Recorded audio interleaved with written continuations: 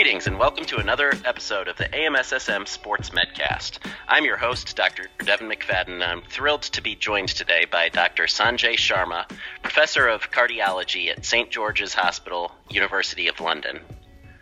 Today we'll be discussing the question of whether shared decision-making in athletes with cardiovascular conditions has swung too far, and whether we're putting athletes at risk by allowing them to participate in sports.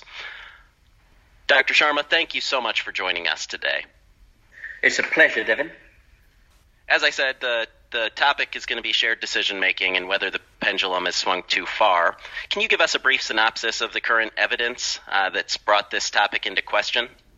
Well, the benefits of exercise on the cardiovascular system are well established. We know that people who exercise regularly generally live between 3 and 7 years longer than those that don't.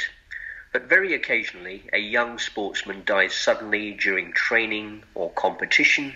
Most deaths in such individuals are due to inherited or congenital abnormalities of the heart that can be diagnosed during life, and for which there are several therapeutic interventions that modify the natural history of disease or may even save lives.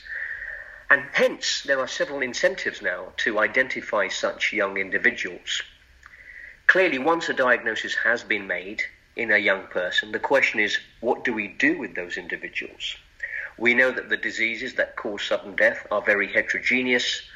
Their outcomes vary from one person to the other, and the vast majority are associated with a near normal or normal lifespan.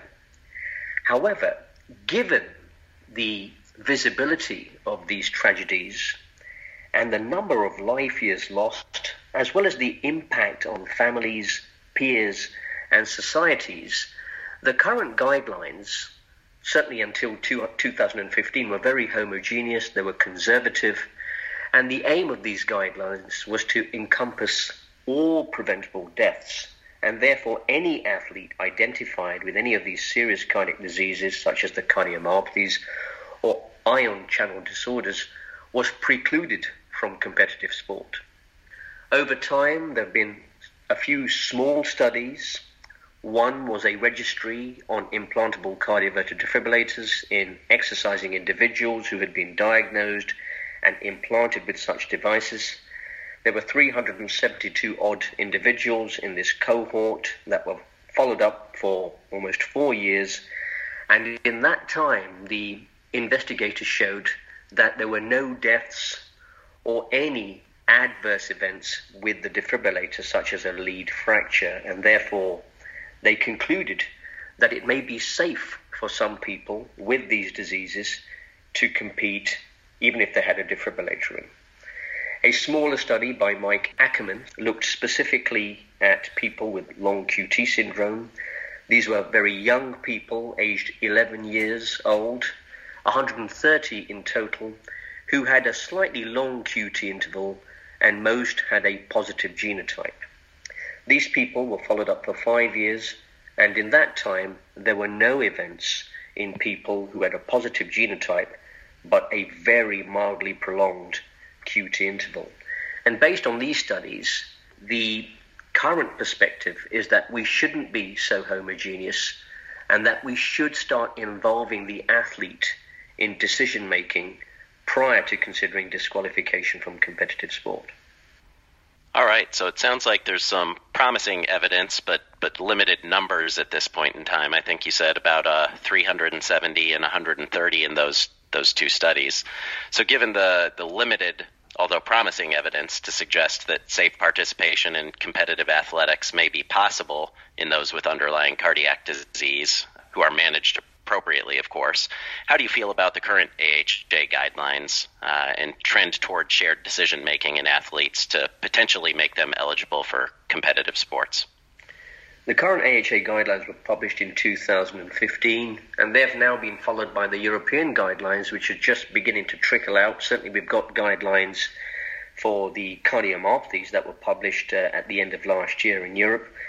And both sets of guidelines do suggest a more liberal approach towards athletes who've been diagnosed with cardiomyopathy.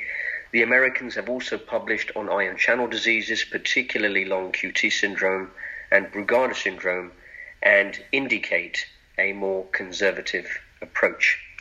Now, I welcome shared decision making, and I will say this because the event rate in people with cardiomyopathy or long QT syndrome varies between 0.2% and 0.8% per annum. That is to say that the vast majority of people with these disease processes will not have an event, and if they do, and if the number that do is going to be very small. And this is evidenced by large marathons, for example.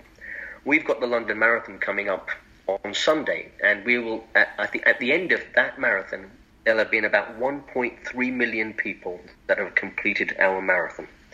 And we've only ever had 2 deaths from hypertrophic cardiomyopathy in this 39-year time period. However, it's my guess that many more people unknowingly have competed, not knowing they've had cardiomyopathy, and nothing has happened to them.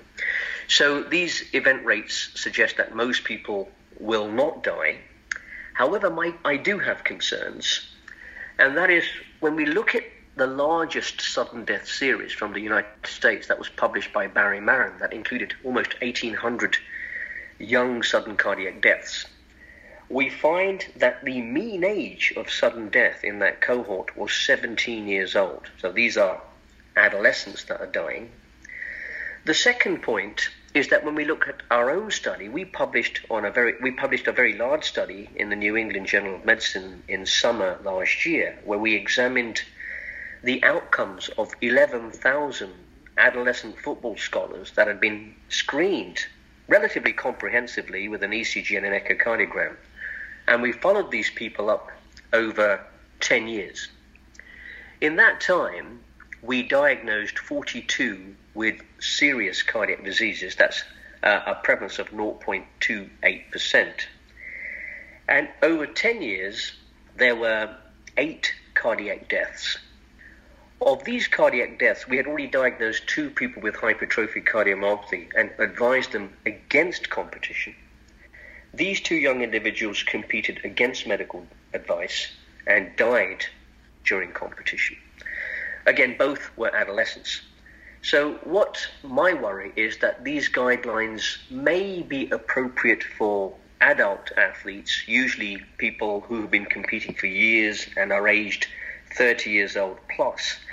But I am not sure whether we should be as liberal in adolescent individuals who appear to be particularly vulnerable from sudden cardiac death due to cardiomyopathies and ion channel diseases. The other thing that I should also point out is that the current guidelines suggest that most of these athletes would be at low risk based on what we know from the general population. But we mustn't muddle up apples and pears, because the lay population do not do the type of physical intensity as our competitive athletes do. Our competitive athletes may exercise 5 to 10 times more than the current lay guidelines, and therefore they subject themselves to immense metabolic stresses such as surges in adrenaline, shifts in electrolytes, and dehydration, which could all be triggers for sudden cardiac death. And until we know more about the exact triggers or the type of phenotype that may be associated with a high risk in these athletic individuals specifically, we need to be a little bit more cautious than the current guidelines suggest. Well, I certainly understand your concerns, especially in the pediatric athlete, but I think taking another point of view, you could also make the argument that childhood is when you're going to make habits that last for the rest of your lifetime, and it really boils down to weighing the impact of sudden cardiac death, obviously, versus the impact of disqualifying these young athletes with the low incidence of sudden cardiac events that you noted earlier.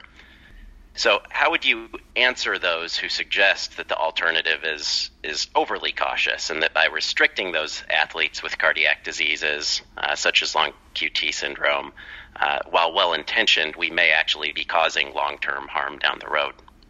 Well, let's start by saying that I'm all for shared decision-making. and that's particularly the case because the incidence of sudden cardiac death in sport is very low, and the event rate with people affected with the diseases we've been talking about, notably the cardiomyopathies and ion channelopathies, is low. And therefore, it's good to be honest with the athlete that their risk of dying is not as high as was once perceived, but also to be honest with them that the trials that have been performed to date are based on small data sets, and they really are not powered to be able to answer the question precisely. That is to say that nobody with cardiomyopathy who exercises, provided that they take medications, will die, because the malignant substrate is there whether you take medications or not. I think we've got to be very careful not to be too reassuring. We've got to tell the athlete that their risk of dying may be 2 or 3-fold greater if they exercised versus if they didn't, and even that figure's not particularly high. And then that athlete can make a decision about whether they want to carry on exercising or not, provided that there are in place facilities to perform cardiopulmonary resuscitation, personnel and equipment to allow the best possible outcome.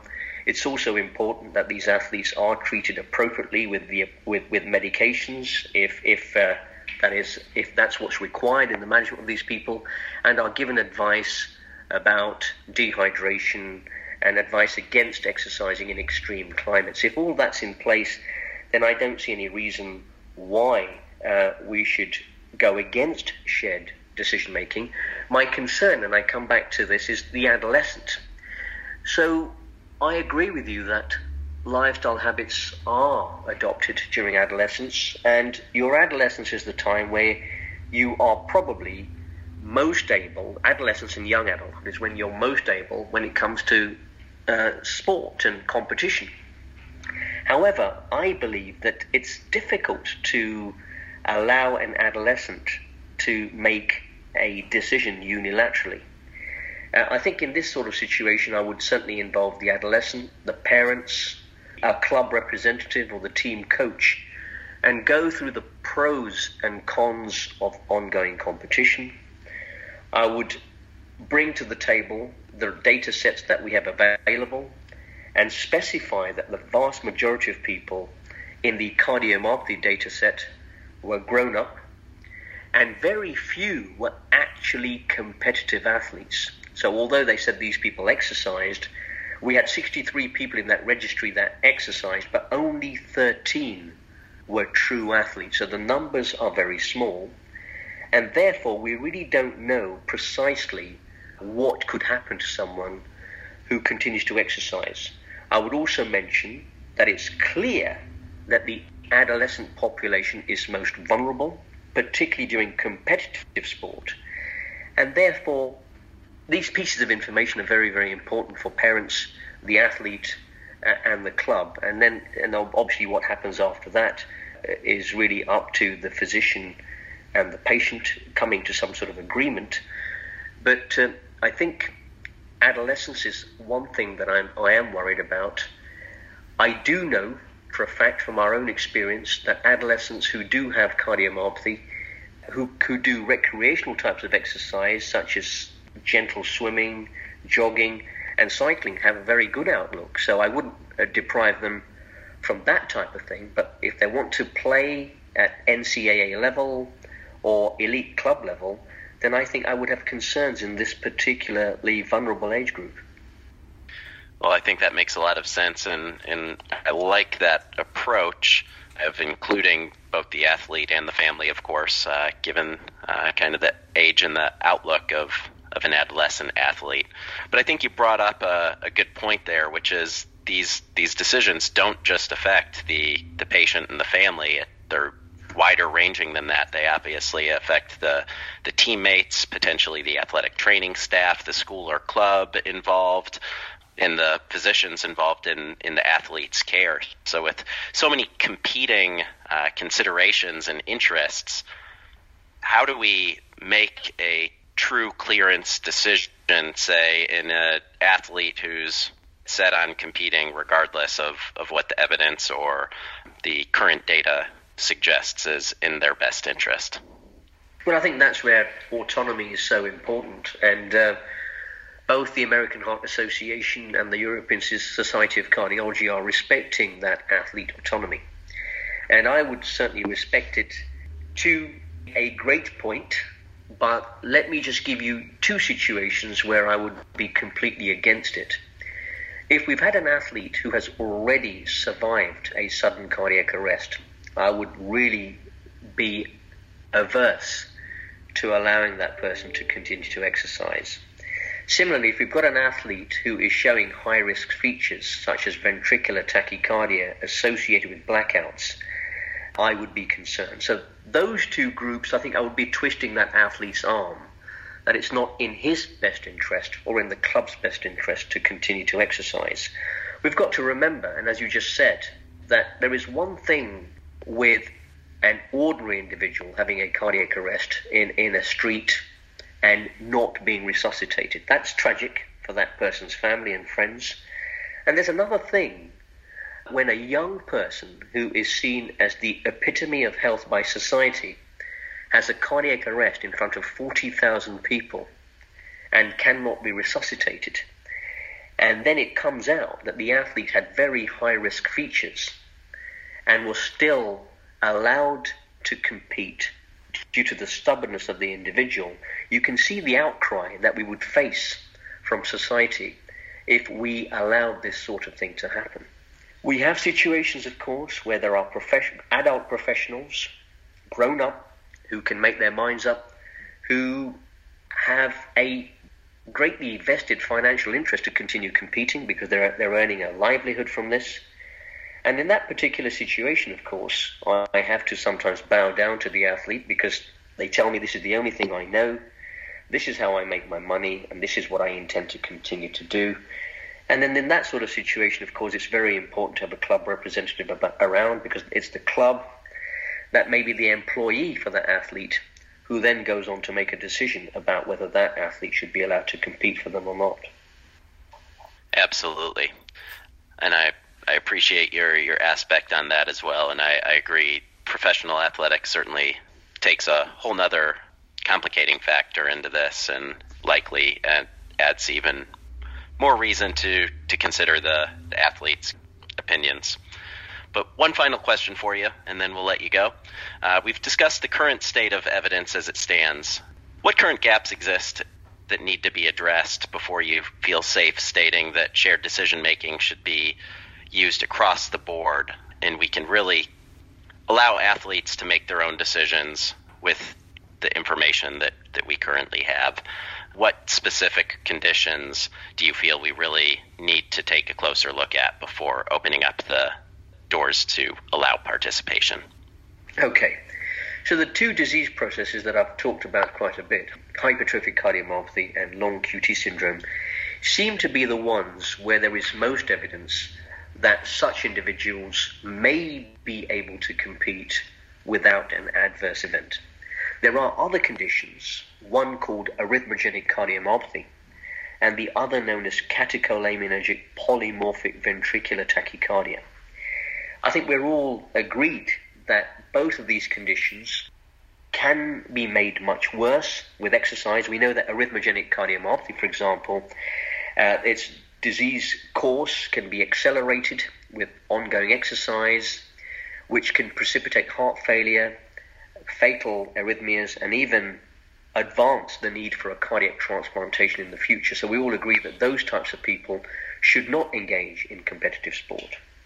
We also know that catecholaminergic polymorphic ventricular tachycardia is a disease process that's facilitated by adrenaline, and clearly exercise produces lots of adrenaline, and there's a high risk that these types of athletes may suffer a fatality. So these two conditions are sorted out.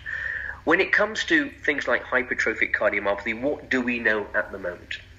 Well, we know that adult hypertrophic cardiomyopathy patients, these are people aged over 25 years old who have no symptoms, no family history, and a specific variant where hypertrophy is localized around the apex.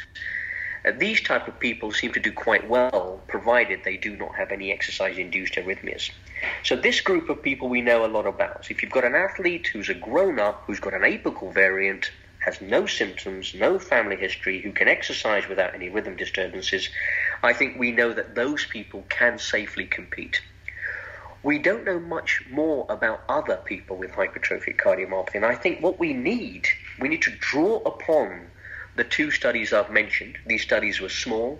We need to set up a multinational registry where we're actually looking at athletes who have decided to continue to compete despite these diagnoses, follow them up for many years so that these studies are actually powered to allow for an event rate of between 0.2% to 0.8%. So we'd have to study several hundred, maybe thousands, to actually see who dies and who doesn't, and then identify what it was about their phenotype that may have predisposed sudden death.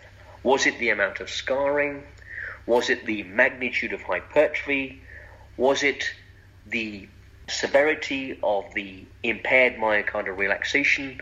All of these unknown answers, we really don't know the answers to this. We are currently relying on observational studies in very small numbers to make decisions that can have very serious consequences for a young person. So I would vote for a multinational registry of athletes who compete and have a very long follow-up to give us some idea of the outcomes and the phenotypes that were actually associated with fatality. And that will allow us to create more accurate guidelines about the sort of athletes who can safely compete versus those who should definitely avoid competitive sport but continue light recreational exercise to enjoy the benefits of physical exercise on the overall general health. All right. Well, thank you so much, Dr. Sharma, for your time and expertise today. I'd also like to thank you for your advocacy for our athletes and your leadership in the continued research in this critically important field. I'd also like to thank you, the listener, for tuning in today. I hope you found this time as valuable as I have. And will join us again next time for the next episode of the AMSSM Sports Medcast. The views expressed are those of the speakers and do not represent the official policy or position of the AMSSM, the U.S. Army, Department of Defense, or the U.S. government.